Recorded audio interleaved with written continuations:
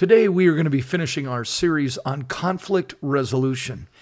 And I'm going to bring in a quality that is so essential all throughout the journey of resolving a conflict, and that is the superior quality of love. Hi, this is Eric Hurd, and my podcast is called Relationships by the Book. So why that title? Well, I lived 18 years of my life apart from God, apart from His Word. And my family was one of the most dysfunctional families to grow up in, and we didn't understand relationships. And when I came to know Christ, it absolutely transformed me from the inside out. And I began to understand God's wisdom because I dug into His Word and I saw how much He had to say about relationships. I've been a pastor now for over 45 years, and so this podcast is really an accumulation of the wisdom God's given me in relationships that I want to share with you. Good afternoon. How you doing, Michael? I'm doing well. I'm doing really well. You doing well? You know what? I really am. Just had one of those banner days. Those are ones where it just seems like everything falls into place. There's no real big obstacles. There's no interruptions. You actually accomplish something. It's just one of those days.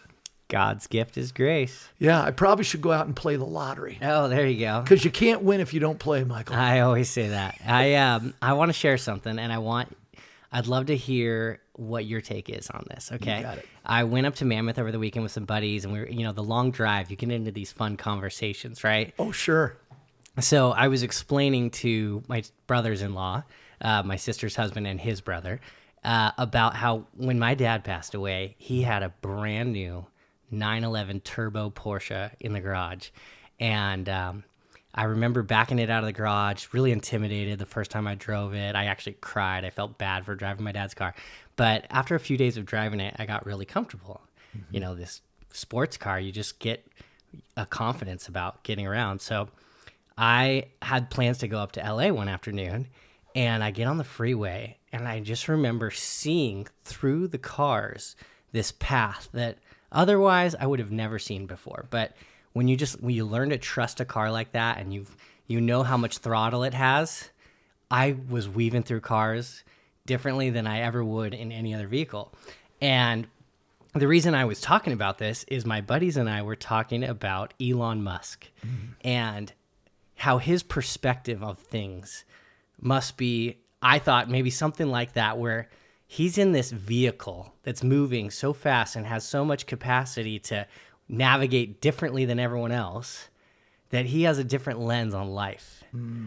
And, whether that's a good thing or a bad thing, whatever, but, the whole concept of having a different lens and how sometimes it just opens opportunities that you wouldn't otherwise see. We had this, it just opened this really cool conversation.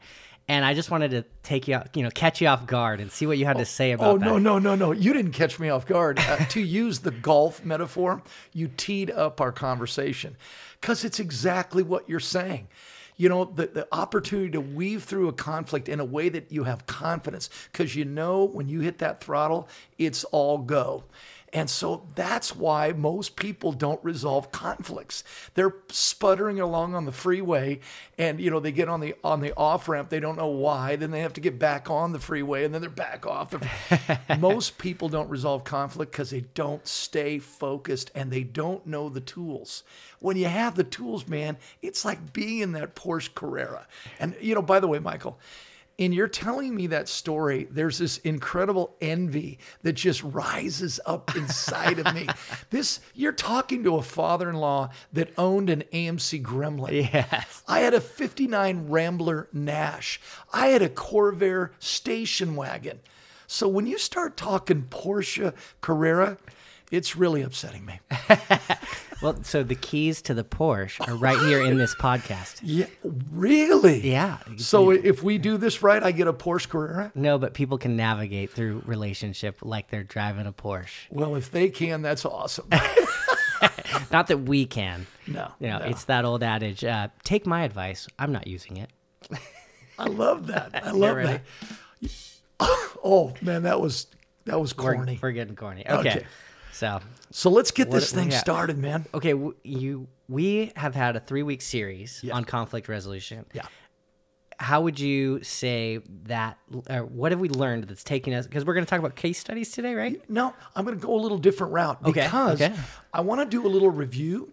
But then, just as I was thinking through this week, I thought at every step, if love is the dominant theme, man, there's no way you can't resolve the conflict. You know, we use the word love in such a haphazard way, but the Bible is like really specific about what love is. Okay. And so I want to talk and do a little review.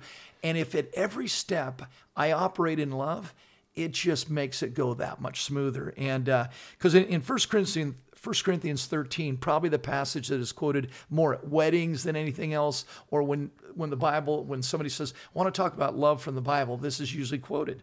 Love is patient and kind. Love is not jealous or boastful or proud or rude. It does not demand its own way. It is not irritable, and it keeps no record of being wronged. It does not rejoice in injustice, but rejoices whenever the truth wins out. Love never gives up, never loses faith, and is always hopeful and endures through every circumstance. So what I want to do, Michael, is we are going to hit some case studies, some couples that I help resolve their conflict. But I want to do a review, but get our listeners to literally picture how love would change things. So we talked about the first step in any conflict resolution is to create a safe environment. Well, if I'm a loving person, if I move at my partner in a loving way, that's going to be an absolute foundation. In other words, I'm going to do that. I would never yell in our conversation. I would never sit in a place where I have a dominant position. I would go into the conflict really hoping that this would be resolved for the person I'm resolving the conflict with. In other words, I'm doing it for them, not for me. So it's a selfless act. So I'd create a safe environment where they're comfortable. They don't feel threatened. They know they're not going to be manipulated. This is why Jesus, when he was asked, what's the greatest, commandment of the 613? And he said, well, that's easy. To love the Lord your God with all your heart, soul, strength, and mind. Love your neighbor as yourself. Love is the greatest commandment because when you love, you don't lie, you don't manipulate, you're not argumentative, you're not condescending, you're not arrogant. It is the superior quality. And so in conflict resolution, I create a safe environment because I'm a loving person.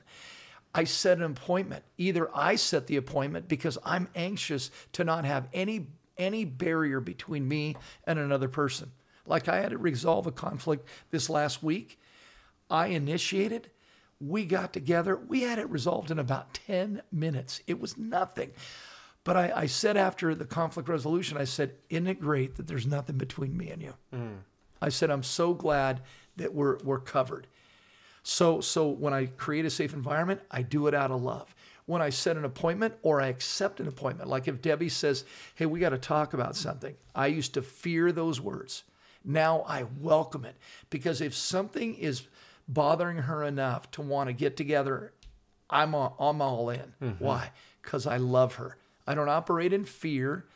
I don't operate in hesitation. I step into it. Well, and you've obviously experienced the product. The result of doing it is what it produces is so beautiful and so fulfilling, right? That's it. And this is why I love to help other couples resolve conflict because so oftentimes it's grinding their relationship. It's wasting their time. And so when you resolve the conflict, like I talked to a couple a week ago, and it was so amazing because they had financial issues. We were able to get them on a budget. It was an agreed upon budget. And they said it's a game changer for them. I mean, because they don't ever have to fear what their partner's spending. They have the agreement and they go, there's really no reason then to argue. And because they have healthy boundaries.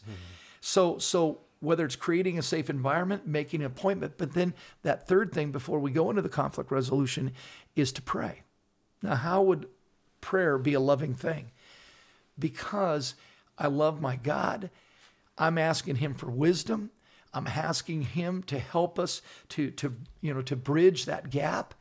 And it's a very loving thing to pray with somebody so that you can resolve the conflict. Oh, so you're saying actually pray with the person? Yeah. Not everyone's open to praying. You see that's true, or Oh, am I but- wrong there? But no. And you never force prayer. Like, oftentimes I'll say, hey, can I pray for you?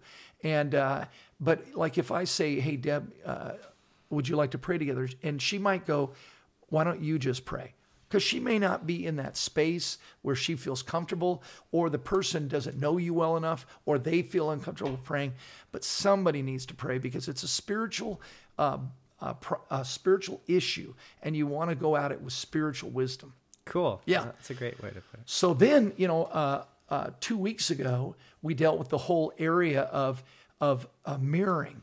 And that in itself is a loving act. Because, one of the things I remember saying, and it's just something I've experienced with all the couples I've worked with, is the number one problem wives have with their husbands is their husbands don't Listen. Oh, every wife says that, okay? But this thing of mirroring, remember what we said. So you explore the issue. Like I had a couple, and they had an issue where his parents interfered with their lives, called them too much, came over unannounced, all that. So what was the conflict? The conflict is that he didn't protect his wife from his parents. So because she was frustrated, she was the one that shared first, and man, she nailed it. She had about 4 statements where she said, I feel dishonored because you let your parents run over me. Secondly, I feel unprotected. You have let your parents say things to me that are wholly inappropriate. She said, I feel anxious because I don't know when your parents are going to show up. But by the time she shared what was the issue for her, he said it got emotional. I'm sure. And he realized his parents had controlled him most of his life. Then he shared his feelings after mirroring back what she had said. And when he mirrored back, he asked her, do I understand you? And he was really emotional. And she goes, you nailed it. Wow. And so she could not walk away from that time saying, he didn't listen to me. He really did. And then he shared his feelings. By the time they got done, they were both almost, they were crying. They weren't almost crying, they were crying. That's powerful. It is.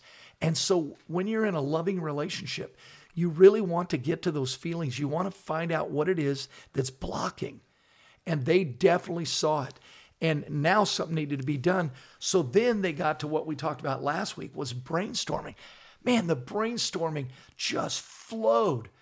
Like he said, hey, I'm not going to waste any time. Within a week, I'm going to talk to my parents. They are no longer going to come over unannounced.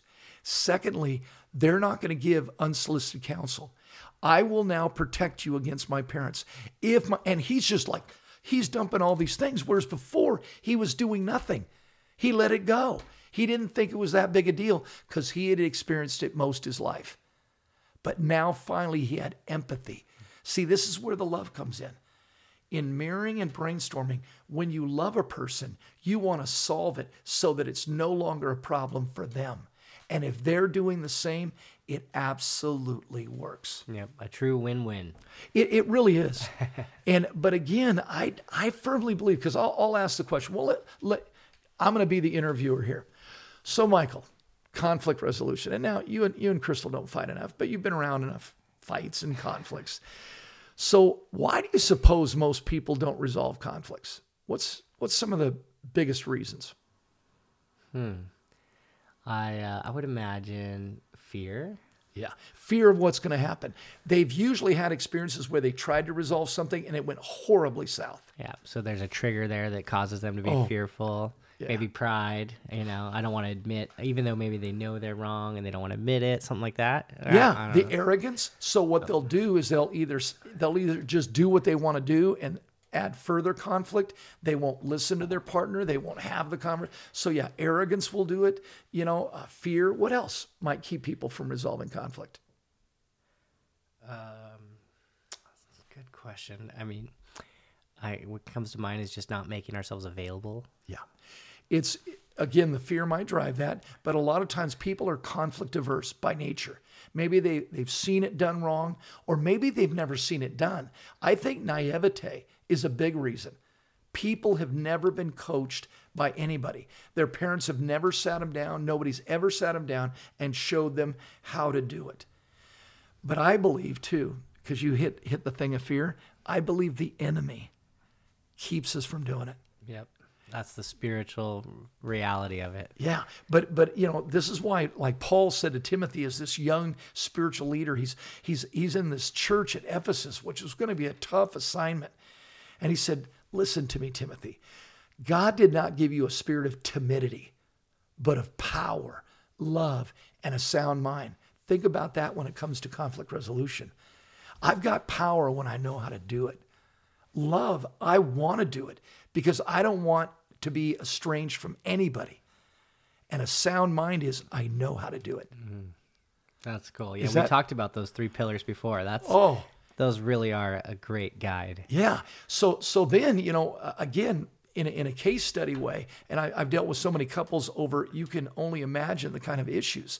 Like I had a couple that literally the wife had called off their wedding because her husband insisted on a prenup. And she just thought he didn't trust her. And what was really interesting, Michael, when we did the mirroring, I watched in front of me her heart soften as her husband talked about, I would never want my kids to second guess you. I would never want my kids to feel like I would never come through for them financially.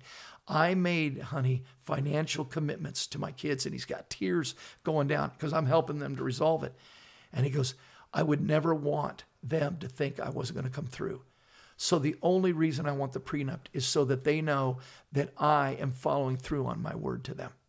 Wow, I can't imagine coaching anybody through that. That is high intensity. And okay, when we got to the brainstorming, her first offering of brainstorming, she goes, we just need to find a lawyer to help us to know or to put it in play. Before she was gonna call off the engagement because she thought that he was concerned that she was a gold digger, that she was marrying him for his money. And he just kept assuring her, no. Yeah. So we were able to resolve that. Sometimes it's small things. Like I had this thing where, how would I say it? It happens in my home, but I'm just going to say this was another couple. And that was where the husband constantly left open drawers and cupboards. Okay. And so the wife would run into them, not seeing a lower one that was opened up, and she would kick it, or she'd hit her head.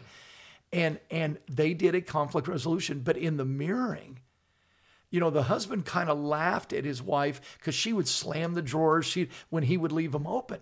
She goes, why can't you keep these things closed? But when she shared, I'm so disappointed you don't care enough to close the drawers. He goes, whoa, she feels that deeply. Then she talked about, I feel dishonored because part of what you said at our wedding is you would protect me, but you won't protect me from running into drawers and running into cabinets. Something that small. And he goes, whoa. So all of a sudden his integrity's on the line. When we got to the brainstorming, I'm not saying this is for everybody. He goes, babe, I'm going to close those drawers. I'm going to close those cabinets. He goes, I am so sorry. And so it's just interesting when love operates, it's just, everything changes. But we can become so selfish and we can look at what is problematic to someone else. We can look at and go, that's so petty. Yeah, well, I mean, that could be such a marginal item. The cabinets, being left open, not a big deal. You just shut it, right? For him, he probably just doesn't see it as a big deal. But when he gave her the opportunity to speak openly about it, he got a whole new perspective. Yeah. So now, can I give you another one? Yeah. Okay. So there sometimes conflict is over practical things. Like there was a couple that were going to buy a house. And they were fighting and fighting. And the wife knows me, and she asked, could I help them to resolve the conflicts? I'd be glad to help. So when we did the mirroring, here's what it was over. Every time they would go to look at a house, he would go, this is way too expensive. This is way too expensive.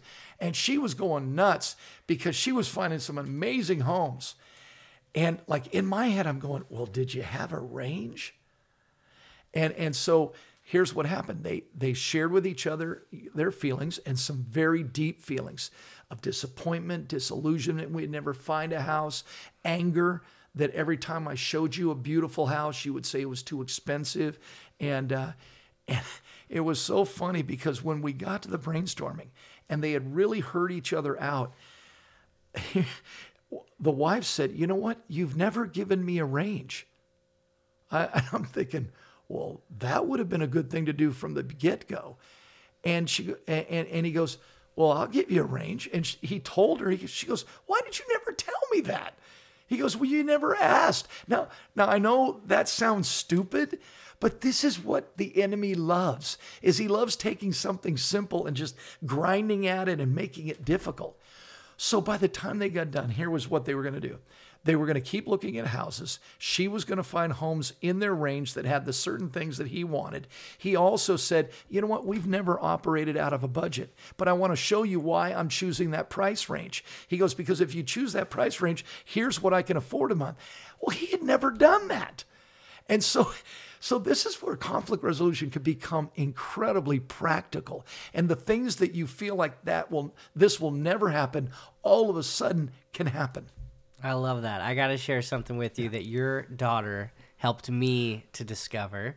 And it's so in line with this because before I was with Crystal, I was just this ride by the seat of my pants. I was a deckhand. I taught snowboarding in the mountains. I loved adventure, right? Yeah. I still do. Yeah. And when Crystal and I got more and more serious, I would invite her into all these adventures that I had always done with buddies. Yeah. And sometimes my expectations and her expectations were off, and we couldn't quite do what I wanted to do, whether it was some crazy expedition to another country or even just a trip to the beach, to the right beach. And one day, Crystal goes, there's no adventure too small. And I was like, what are you talking about? And she goes, no, it doesn't matter. If we just go to the park down the street from our house, it can still be an adventure, because I used the word adventure. And she just helped me to open my eyes to practicing setting expectations and appreciating a situation no matter how small it is. Not everything has to be this huge critical. I just that line, there's no adventure too small, it sets a really great expectation for us. And I'm probably butchering how we really use that. Yeah. But in this case, something so small, like just inviting each other into the thinking of we have a budget or whatever it is, and rather than just assuming that we know everything. You know what I'm getting at? Well, oh yeah. Because again, in Philippians 2, it says, don't just look after your own personal interests, but look at the interest of the other. That's love. See, if I stay in my head, like if you had just stayed in your head, this is what an adventure is, then all of a sudden you're missing out on the really cool adventures that are just small and doable. Mm-hmm. And so that all goes to this thing of, I need to listen to others more. Yes. And see, in conflict resolution, that's really what I'm doing. I'm listening to what the other person's perspective is. I'm listening to the other person's brainstorming. And all of a sudden going, why did I not think of that? But here's the other thing. In marriage, there's a verse in Ecclesiastes chapter 4, verse 9, or verse 12. And it says, two standing back to back cannot be easily defeated. Now imagine in every relationship, I know that the person that I'm in conflict with has my back, and I have their back. And it was a military thing, the Roman soldiers, all their armor was in the front. So that concept of I've got your back, I'm not going to let anything wound you. From behind. Yeah, from behind. And I'm certainly not going to do it. So really good relationships amplify strength and minimize weaknesses. What does that take? It takes interaction, healthy, loving interaction. But here's the thing. In that verse, it says, and a triple braided cord is not easily broken. Okay. So what's that third component? When I bring God into the center of the issue, he wants us to resolve things more than we do. This is where the brainstorming, and I go back to what I shared in that week on brainstorming, is in James chapter 1, it says, if any of you lacks wisdom, let him ask of God who gives to all men generously and without any reproach. So God just sits there, infinitely perfect, omniscient, knows everything. And he just goes, you going to ask me? So just to be clear, the triple braided cord, the three cords are you, your other person in the relationship, and God. That's it. That's it. In other words, don't just leave it to us. See, this is why we pray in the beginning, is that God wants to give us the wisdom to resolve the issue. And he wants to reward what you just did, because when you're mirroring, when you're in a safe environment, when you pray together, God goes, that's my kids. Now I'm going to give them ideas they would never have otherwise. But see, people who are selfish, why would God want to give creative ideas to somebody who just wants a win-lose? And that's typically where conflict goes. Yeah. So, Michael, this series, I'm so glad that we've done it. And it really just takes a little bit of practice. And, it's those easy steps, but you don't want to leave out any of the steps. You want to create a safe environment. You want to make an appointment when you're in conflict with somebody. You want to pray that God helps you to resolve that conflict. Then you want to explore the issue by mirroring with each other what you feel and your convictions about that conflict. If you need to forgive, then ask somebody to forgive you and confess what you've done wrong. But then brainstorm and let God give you great ideas. Be quiet. And sometimes the last ideas that will come will be the best ideas. That is so powerful. I hope we all took notes on that, because it's really not that hard to remember, but that step-by-step process, it really can be so useful in so many relationships, in our marriage, in our family relationships, our children, our siblings, whatever it is. I am just listening to you go, like, kind of revisit all those steps. In one sense, I could feel myself thinking about my sister, my wife, my kids, my people I work with. And so I'm so grateful we did this. It's really going to help me out. I hope it helps everybody else out. Well, it certainly helped me. It was worth it just for me, right? Exactly. Well, Michael, man, I'm glad we're doing this series. And, I was thinking about, what we would talk about next week. I was just going to ask. Oh, yeah. And, it's an interesting thing, in relationships. What do we do when someone close to us suffers? I know this is a tough topic, but suffering is an experience that we go through in life. And in relationships, no one wants to suffer alone. But how can I be a good friend to somebody suffering? Wow. Okay, that'll be real light topic. But honestly, Michael, it's the nature of the work I do. It's the nature of knowing a lot of people, and my own life experience. And there are people that do it well, and there are people that really end up injuring more. So I look forward to this topic. That'll be a cool subject to get into. And I just want to let everyone who's listening know that you are welcome to reach out to us. We have an email address. It's relationshipbythebook@outlook.com. You can find us on Instagram, Facebook, and other social media platforms. Just search Relationship by the Book, and you should be able to find us. And so if anyone has any questions, comments, suggestions, we welcome it. Or I could send them this conflict resolution process. I'll just email it to them. Yeah, if you want a copy of Eric's notes, we have those available. And so we're just doing our best here to provide good intel, and we would love some feedback and some suggestions and questions. And so please reach out to us. Hey, this has been great, Michael. All right. Thank you, guys.